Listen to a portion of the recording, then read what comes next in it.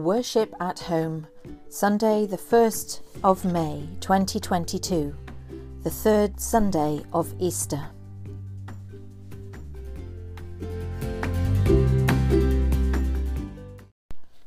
The Bible reading is from the book of Acts chapter 9, verses 1 to 20.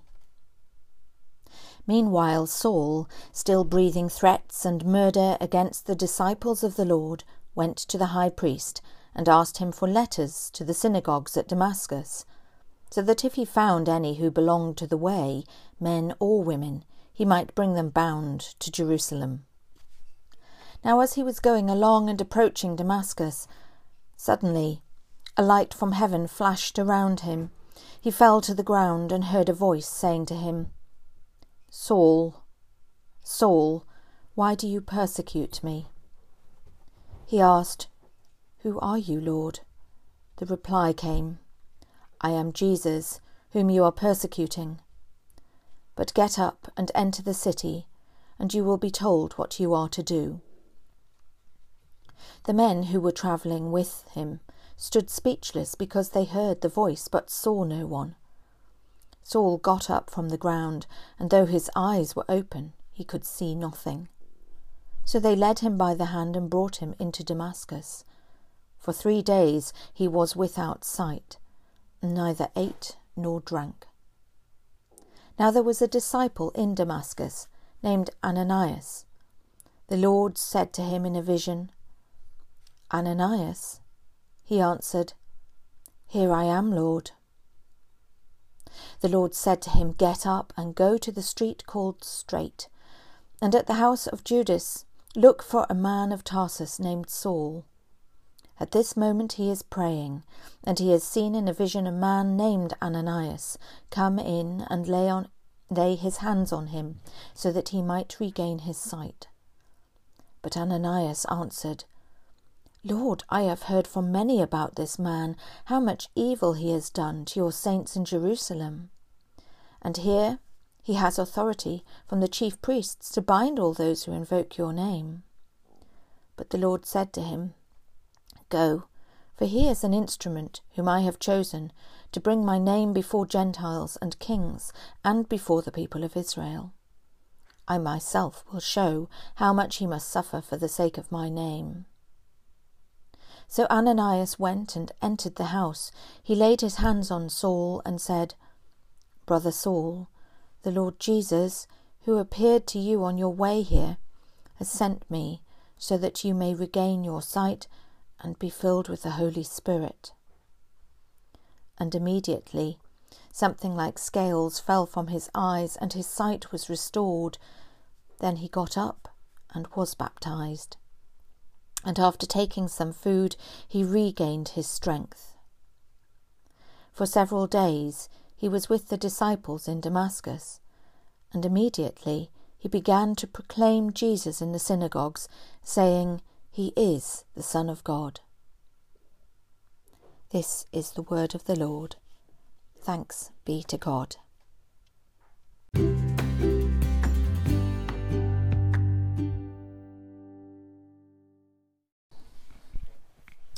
What's in a name? I know when I ask this next question, for many women listening, more likely than men, the answer will be yes. Have you ever experienced a change of name? It remains common for women to adopt their husband's name on marriage. And currently there's a review going because since some men have tried to adopt their wives' names on marriage, they've been told that they're not allowed to do it with just their marriage certificate. They have to exercise a deed poll. So it's quite interesting how we're going through some of these challenges of equality and what it means to be changing a family name. I wonder, for those of you who have experienced a change of family name, how it has affected your sense of identity and how much you've dwelt on that. But then consider this. Have you ever experienced a change of first name? People have various reasons for changing their first name. I remember hearing about somebody called Alison, who when she married a Nicholson, thought that her name was too much of a mouthful, so adopted her middle name Kate instead. Perfectly legitimate. I have my own moment of remembering what felt like a change of first name. I was 16 years old and I'd just gone along to a Duke of Edinburgh's Award centre to sign up to start in the award scheme. I was asked my name and I said Lucy, and it hung in the air, because at school I was always known, and had been since the age of 5, as Lucy Ann, and it felt very strange, almost intimate, to be telling this stranger that my name was Lucy.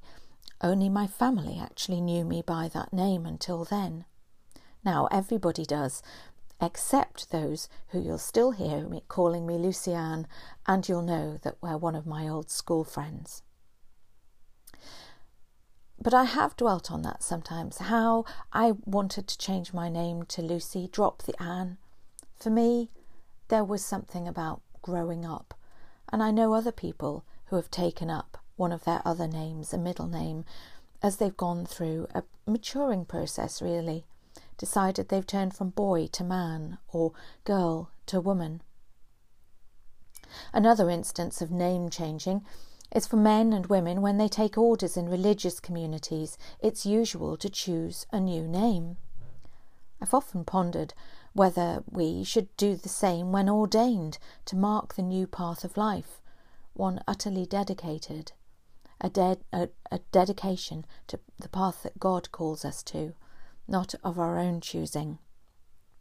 And so I've pondered what my ordained name would be had I changed it. So there are sometimes really good reasons for recognising a name change. What's in a name then? There's a certain power, particularly in the power of knowing and recalling this: I have called you by name, you are mine. That verse from Isaiah chapter 45 was a phrase on the wall of our theological college. I have called you by name, you are mine. There's certainly power in knowing that God has named us, that God calls each of us. And here in the passage from Acts, we see echoes of God's call to various people, to Samuel even, in Ananias' response, "Here I am, Lord." We might think back to the boy Samuel, hearing that he was called and not knowing by who. In this instance, Ananias knew immediately who. Now also think back to a recent reading on Easter Sunday and remember Jesus' address to Mary. Mary. It only took her name to open her eyes to a new reality that transformed not just her world, but ours. A name that caused her to open her eyes. So now for a moment, hear Jesus' voice and the power of it as he speaks the name to his persecutor. Saul, Saul. In just the incantation of the name, it was transformative. Even before Saul recognised his blindness and the learning path he needed to go on. The logical always takes some time to catch up with the spiritual. So what's in a name? Power in its use, in its call by God. It is transformation in recognising our purpose to follow God's will, not our own. So what might we take from this reading this week? This passage is laden with symbology as well as the story, but I'd like you to consider this. Think of your own name. Say it in your head. And now hear Jesus speaking that name to you. And now respond, "Here I am, Lord." And then listen. Amen.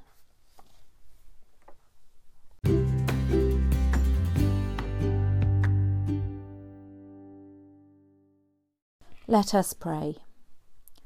Blessed are you, Lord our God, for you have called us into life and to love you. You have called us to proclaim your love and power in all the world. Send us out in the power of your Spirit, that we may tell of you and of your abiding presence. Lord, we bring before you the Church, asking your blessing upon her, that we may show signs of being one with you, holy and dedicated, of being apostolic as we reach out to all peoples. We pray for those who are reaching out to others in your name and in love. Bless and guide those who preach the word and all who share in your healing ministry. We remember those involved in pastoral ministry, those who work to relieve distress and sorrow of people and nations. Lord, hear us. Lord, graciously hear us. We pray for those who are called to govern and all who influence the minds of others. We pray for leaders of government, of industry, of nations, and for all they work with. We pray that they will act with integrity, that they will hear greater purposes for their lives than their own wants and desires. Lord, help us to show our care for the earth and our respect for the individual in all that we do, as we remember all those lives that are blighted by greed, insensitivity, war and persecution. Lord, hear us. Lord, graciously hear us. Lord, we give you thanks because you show us your love through those who love us. We pray for your blessing and protection upon our homes and our loved ones. We pray for homes where there is stress and distress, remembering those who find it difficult to cope, those who are deeply in debt, those who are short of food. And we pray for all who are seeking to help those in need. Lord, hear us. Lord, graciously hear us. We give you thanks, Lord, for those involved in healing ministry, and ask your blessing upon doctors and nurses and all the emergency services. We pray for those who are good neighbours and carers in their local community. And we remember those who are frustrated through illness or a disability, and those who are struggling with life, praying particularly for those whose illnesses or struggles are unseen. Lord, hear us. Lord, graciously hear us. So, Lord, we rejoice in the fellowship of all your saints, in all who have heard your call and done your will. We ask your blessing upon our loved ones departed from us, praying that we may all share in the joy of your love and your kingdom. Merciful Father, accept these prayers for the sake of your Son, our Saviour, Jesus Christ. Amen. So we have the collect for the third Sunday of Easter. Almighty Father, who in your great mercy gladdened the disciples with the sight of the risen Lord, give us such knowledge of his presence with us, that we may be strengthened and sustained by his risen life, and serve you continually in righteousness and truth, through Jesus Christ, your Son, our Lord, who is alive and reigns with you in the unity of the Holy Spirit, one God, now and forever. Amen. We share in the words that our Saviour taught us. Our Father, who art in heaven, hallowed be thy name. Thy kingdom come, thy will be done, on earth as it is in heaven. Give us this day our daily bread, and forgive us our trespasses, as we forgive those who trespass against us. And lead us not into temptation, but deliver us from evil. For thine is the kingdom, the power and the glory, for ever and ever. Amen.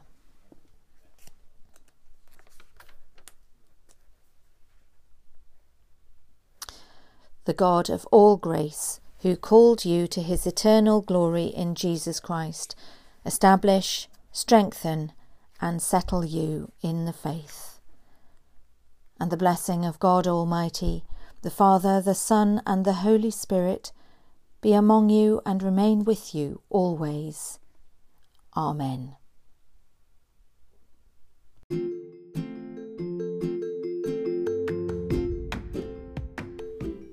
Thank you for joining me in this podcast, Worship at Home.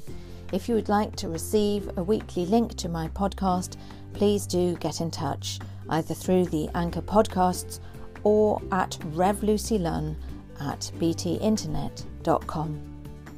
Goodbye.